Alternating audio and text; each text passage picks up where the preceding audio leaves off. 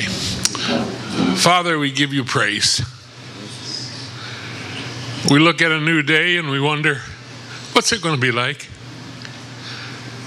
And yet, Father, that's all we have is just wonder, because your grace is so great. Your love is so emphatic. It's so incredible. And we know that this day will be a day that has been blessed by you. And so we walk into it with no fear and full of hope. And Lord, as our speaker speaks to us today, let the Spirit of the Lord speak to our hearts. And we give you praise and worship in Jesus' name. Amen. All right. Dave, why don't you come up? Everybody knows who you are, so I don't want to take any more time. Thank you, guys. Good morning, everybody. How you doing? I know a lot of you showed up to our event on Saturday, so thanks so much. I really appreciate that, and you've had a great time. We had an awesome time. 1,500, 2,000 people showed up to honor all of our fallen officers and Officer Robbie German, and it's just exactly what we wanted. So the first thing I got to do is I got to give you a confession today, and that confession is this. If you remember last week, I think Dave shouted out, I'm like, this is my last time. He said, wait a minute, no, there's one more time. And I'm like, man, how did I miss that? I got one more time. And I met Ryan in the back, and he's like, oh man, if you're not ready, don't worry about it. And have you guys ever been like hit up the side of the head by 2x4 by God? Right? How many times? How many times? That was me. Because my confession is this, is that I've been preparing this for several months, this entire series on mission. And I'm not teaching, guys. I'm just sharing with you guys what God has worked in my life, number one. And about 3 weeks ago, I was down to 2 different topics. And this being the last topic. And probably because of my ego, no doubt about it, in the back of my head, I'm like, I'm going to push this one aside. I'm not an expert on this one. I shouldn't be up here teaching this one, but I'm not teaching. I'm just sharing what God has done in my life. That's good. And our topic today for mission number 4 is this, that we should love our wives as Christ loved the church. Man, and I'm not an expert in that. You guys know my story. I told you how I had messed up one wife already. And I'm ashamed and I'm embarrassed about that. But what I can tell you is that through my struggle and through my story, which you guys have heard, is I've learned some incredible things about marriage and about oneness in marriage. Our verse for today, guys, is Ephesians 5:25 through 33, and I'm going to read the whole one to you today.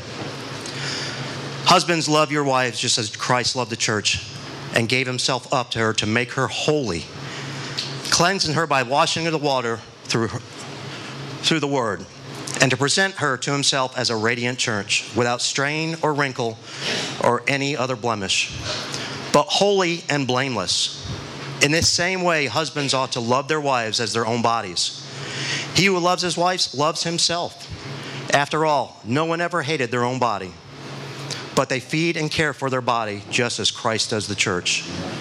For we are members of this body. For this reason, a man will leave his father and his mother and be united with his wife, and the two shall become one flesh. The Bible says this is a profound mystery, and I think we all say amen to that sometimes. But I am talking about Christ and the church. However, one of you also must love his wife as he loves himself, and the wife must respect her husband. Man, those are some pretty powerful words. No doubt about it. As I was last several months reading and doing some study, I came across this. The best religious predictor of being happy in a marriage is a couple that prays together.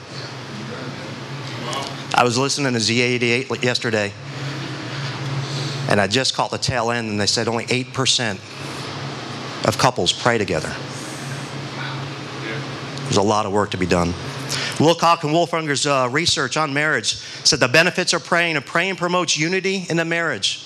It promotes emotional intimacy in the marriage. It invites God into our relationship, and it changes our relationship. I am up here to tell you now that it absolutely has changed my relationship and my marriage.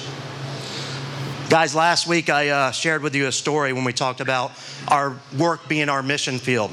I shared with you a story of Deputy Sheriff Scott Pine. And for those who don't know, actually yesterday, March 22nd, was the 4-year anniversary of our officer, Robbie German, being killed in the line of duty. Just 6 weeks before that, just outside the skirts of Windermere, Deputy Sheriff Scott Pine gave the ultimate sacrifice. I shared with you his story and what profound impact it had on me when the preacher got up and told the story about him witnessing to somebody he had arrested. Like, man, what kind of an impact is that? The mission field being your job. And it's been such an impactful story. Well, I've been blessed with the opportunity to get to know Bridget for the last 4 years. My wife has known her, and we have a great relationship there, and her kids are in the back here today. I've listened to her speak about Scott. I know she's proud of Scott. I know that she honors Scott. And I know that they had a loving, caring Christian relationship. So as opposed to me getting up here sharing with you today, I've invited for the first time her to come up here because there is no better example than to see this and to feel this in the lives of one of our heroes, Deputy Scott Pine. So guys, I want to give you guys all a warm welcome to Bridget Pine. She's going to come up and speak to you now.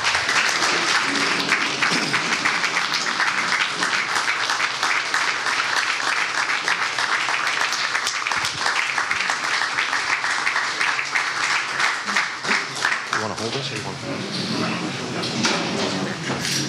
I just can't hold my own.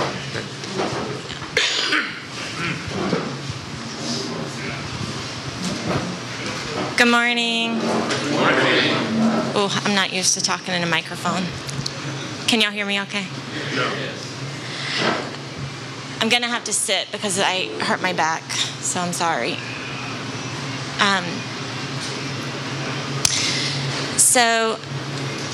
Just a little back history. Me and Scott, before we were married, we went to church together. Something that we lived by in our marriage is something we learned in a class. And I pulled out some of my books, and I just wrote a couple of notes here. But God designed marriage to provide partnership, spiritual intimacy, and the ability to pursue God together. And that was very, very important in our life. No marriage is perfect. But I have to say ours was pretty close. We never had fights. We'd bicker, because everybody bickers. But we had a pretty special bond between us. A little back history. We both Scott and I grew up in broken homes, divorced homes. Both of our parents were remarried, and we knew when we got married, we wanted to be that couple that was married for 60, 70, 80 years, as long as God would allow us to be together. We were married before God on a beach, just me, him, and a pastor and a couple of friends, because that's what it was about for us. It wasn't about this huge wedding. It was about us and God, and so that's just a little back history about ourselves. But what made our marriage work and so perfect? Number one, God was the center of our marriage. I'm stunned when you said only 8% of people in a marriage pray together. Me and Scott, that's something that we lived by. We would pray together. We would hold hands together when we prayed because we felt like it was making a circle of unity, and in the middle of that circle was God. A lot of times when we would pray, in the beginning when we were initially married, we were married for 11 years when he passed, but initially when we were married, we would pray a lot of times for what we wanted, versus God's will. And as time went on, we realized that we shouldn't be praying for what we want. We should be praying for God's will to be done in our lives. And sometimes God's will and what we want are not the same. They don't line up. And we want them to line up, but they don't. So praying together, I think, made our relationship stronger. We prayed before meals, at bedtime, and sometimes even in the morning. Like I said, was a first responder, and sometimes we would be passing each other. So he would be coming in, and I would be going out the door with the kids, and we would stop and take a minute and say a prayer together. And I think that's just imperative in a relationship. It says in Matthew 18 verses 19 through 20, again I say to you, if two of you agree on earth about anything they ask, it will be done for them by my Father in heaven. For where 2 or 3 are gathered in my name, there am I among them. And that is so true. So if we pray together, God is going to be with us. We went to church together. We didn't always get to go to church together, but on the days that we got to, depending on his work shift, we always went. We went together, and we were in the Word together. We are not perfect, so we attempted to do devotionals. We weren't always able to do that. A lot of times we would do one here or there, but a lot of times it wasn't together. We did do some Bible studies together to make our relationship stronger. The second thing that made our marriage the way it was love. We loved each other. Scott loved me so much, and I know it, and I loved him. His actions would show how he loved me, not just his words. So we can say, I love you, but actually showing putting those words into action is what makes that love really show through. We would attempt to do date nights. A lot of you guys know we have young kids, so date nights were sometimes hard, and babysitters, but we would attempt to do date nights. If we couldn't do a date night, Scott would always do something special, though. He would either go and pick up some dinner, and after the kids go to bed, we would sit down and we would eat together and we would talk together, or we would play a game together. He would always say, put the phones away, because the phones are a real big thing. Put the phones away and let's spend quality time together. And that's what made our love grow stronger. We would go on trips together. One time a year, we had a commitment to each other that we would go on a trip together to rekindle our relationship. And that's hard to do. I mean, time just goes by, and you think, oh, everything's fine. But going on, sometimes it wasn't a big trip. Sometimes it was just a staycation. But once a year, we devoted just to each other and pushed everything else aside. And in those times, we would actually turn off those phones, because as we all know, phones are just a part of society, and we constantly are on them.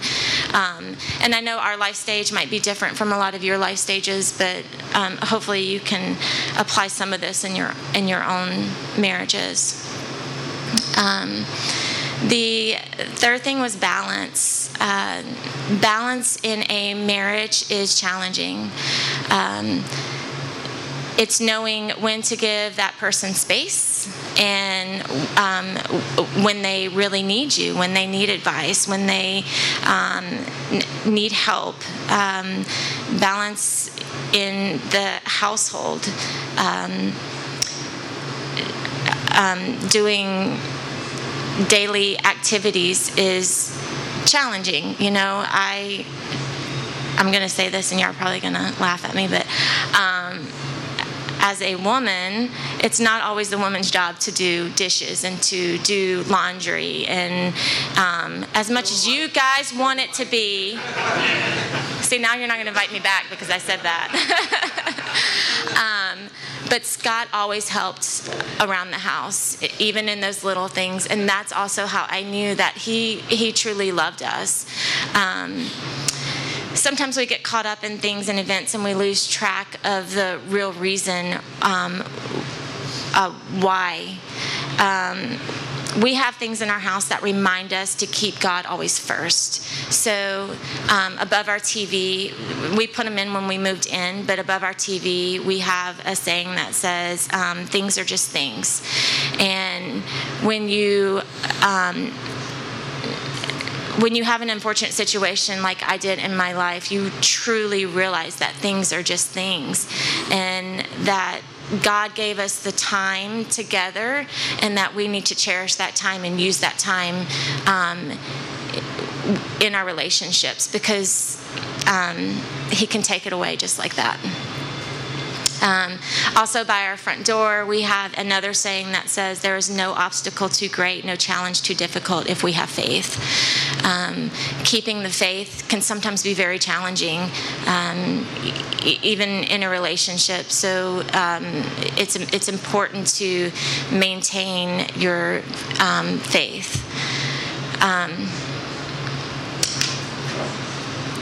The next thing is honesty. Even though sometimes Scott could be brutally honest, and sometimes I just really didn't want to hear that, but he loved me so much that he was brutally honest with me, and he told me, and it could have been little things or it could be something big, but he always was very, very honest with me. And in Ephesians verse 28, it talks about how that you would never disregard yourself, and so in the same sense that you should never disregard your wife. So you should never you're never going to lie to yourself and say, this looks really good on me, even though you think it's not. That's a petty comment, but you would never want to do that to your wife, because God tells us that you need to treat your wife as you would treat yourself. The last thing, of course, is communication, and I think communication is a key to a relationship. Me and Scott talked all the time, whether it was about what we need from the grocery store to those very intimate conversations. I think it's very, very important to have those open lines of communication, no matter what the discussion is. I do challenge you to look inside your own marriage. How can we use our challenges, joys, struggles, and celebration of marriage to draw us closer to God? And this can be very tricky. In order to strengthen and grow your marriage, it's important to step back and evaluate what can be done better to improve it.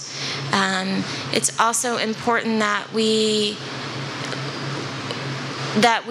not only turn to God when there are struggles, but when there are joyous moments, and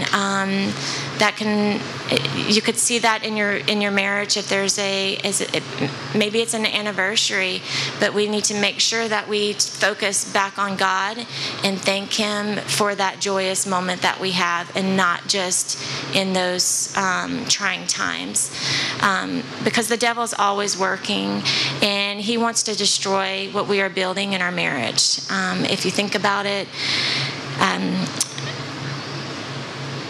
as our marriage becomes stronger, so does God. But when our marriage becomes weak, the devil wants to scoot right in and attack it. So how to keep a marriage strong is to the way that I believe that you could keep a marriage strong is praying together, and being in God's Word, and then love each other. You can have a strong marriage with those three things.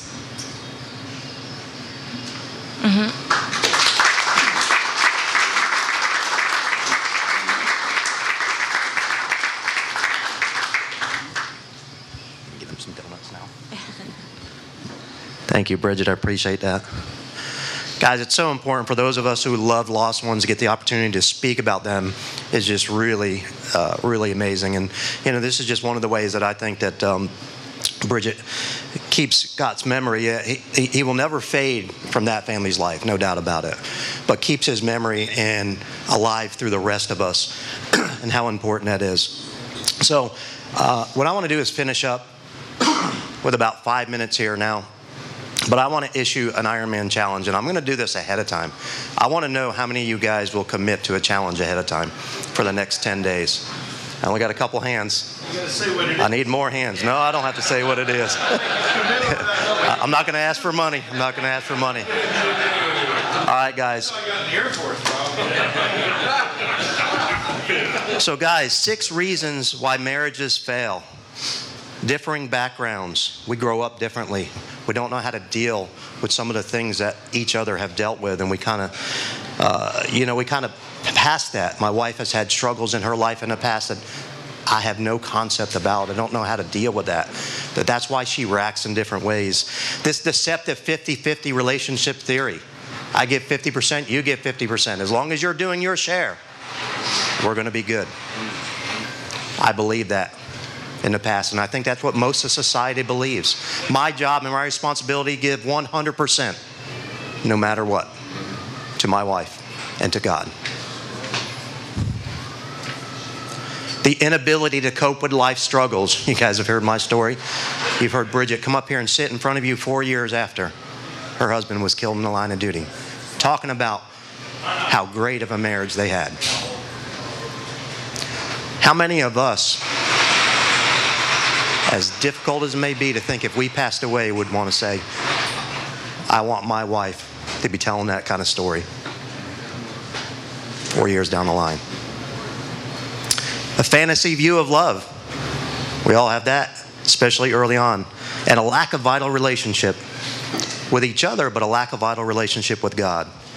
And going from good intentions to criticism and failure. Without God being the center of our lives, we are bound to head to that area. And there are 4 steps to achieving intimacy. First, God creates a need in our lives. He shows us that need. He creates the provision for our need. And when we realize that our wives are the perfect provision for our lives, when we finally recognize that my strengths may be her weaknesses and her strengths or my weaknesses, which is the essence of 2 becoming 1. And the last thing, then we can receive God's provision in our life. So guys, I know we've taken a lot, and we have some questions for you today, but I've taken the liberty. My wife and I have taken several marriage classes over the years. I encourage you to do that, whether you think you need it or not. We're looking for one out in Colorado. We believe we're going to be going to in October because we want to go. But I'm going to encourage you to connect with your wife and to have the mission. This is the Mission Oneness Challenge with our wife. And my challenge to you is this. For the next 10 days, I'm going to ask you to take 10 minutes and take this couple pages that I have taken the liberty of taking an entire book. This is not me. My name's not on this. Produced by the Christian Family Life, one of the best courses we had taken. 2 Becoming 1 workbook. We had taken an entire book in the workbook and have consolidated it down to what I believe can be done in 10 days in 10 minutes. And I'd like you to take this and make the commitment today. It's called 5 Faith-Based Principles to Oneness. And each day, just take 10 minutes and start reading and check off where you get to. Each day is going to have verses. The first faith-based principle is, by faith we must commit ourselves to God's purpose of reflecting His image, reproducing godly heritage, and reigning in spiritual warfare. Until we kind of deeply understand what our purpose is in our marriage, it really just doesn't make sense. Faith step number 2 is we must receive our spouse from God and His personal provision for our individual needs. Faith step 3, we must daily commit to release the power of the Holy Spirit in our lives. 4, by faith we must submit to the only active and reactive biblical forces to change marriage: agape love and blessing. And the last one, by faith we must seek God's wisdom concerning our relationships, our responsibilities for mutual love and respect. So guys, we're going to break up into our groups, small groups now, and you guys are going to discuss the 3 questions that I have. But what I'm going to ask is that everybody, I've taken the liberty of making a copy for everybody, and if you will take that commitment, that 10-10 commitment for the next 10 days, take 10 minutes and go through this list. I think this list provides the answers to those questions. And for me, guys, I can tell you, for me, this has made a profound impact and difference in my life and my marriage. So guys, thank you very much. Dave, did you have anything to say? You want to break them up into groups? I know. I just want to get a little clarity on the challenge. Yes. Am I doing the challenge alone, or am I doing it with my bride? Oh, awesome. Awesome. I'm going to ask you to do the challenge alone. But if you want, after you do 10-10 alone, to introduce your bride into the challenge for another 10-10. Awesome. Thank you for that. Joe? Yeah, Speak up, Joe, so we can I'm up with that for a lot of reasons. I found me and my wife were separating for a while, and we had to challenge each other. So that worked. I know it works. But I wanted to share a couple of other things off subject. I don't know if you want me to wait until after we come out of groups, or it's now We're not a group, and I'll give you a couple minutes. Guys, I think I should have enough. I think I made 35 or 40, and if not, I will copy to Dave. If you want to get me your email, I'll make sure everybody gets that. Here you go, Dave. And before Bridget goes, we're going to say a prayer over her at the end. So, all right, so guys, break up every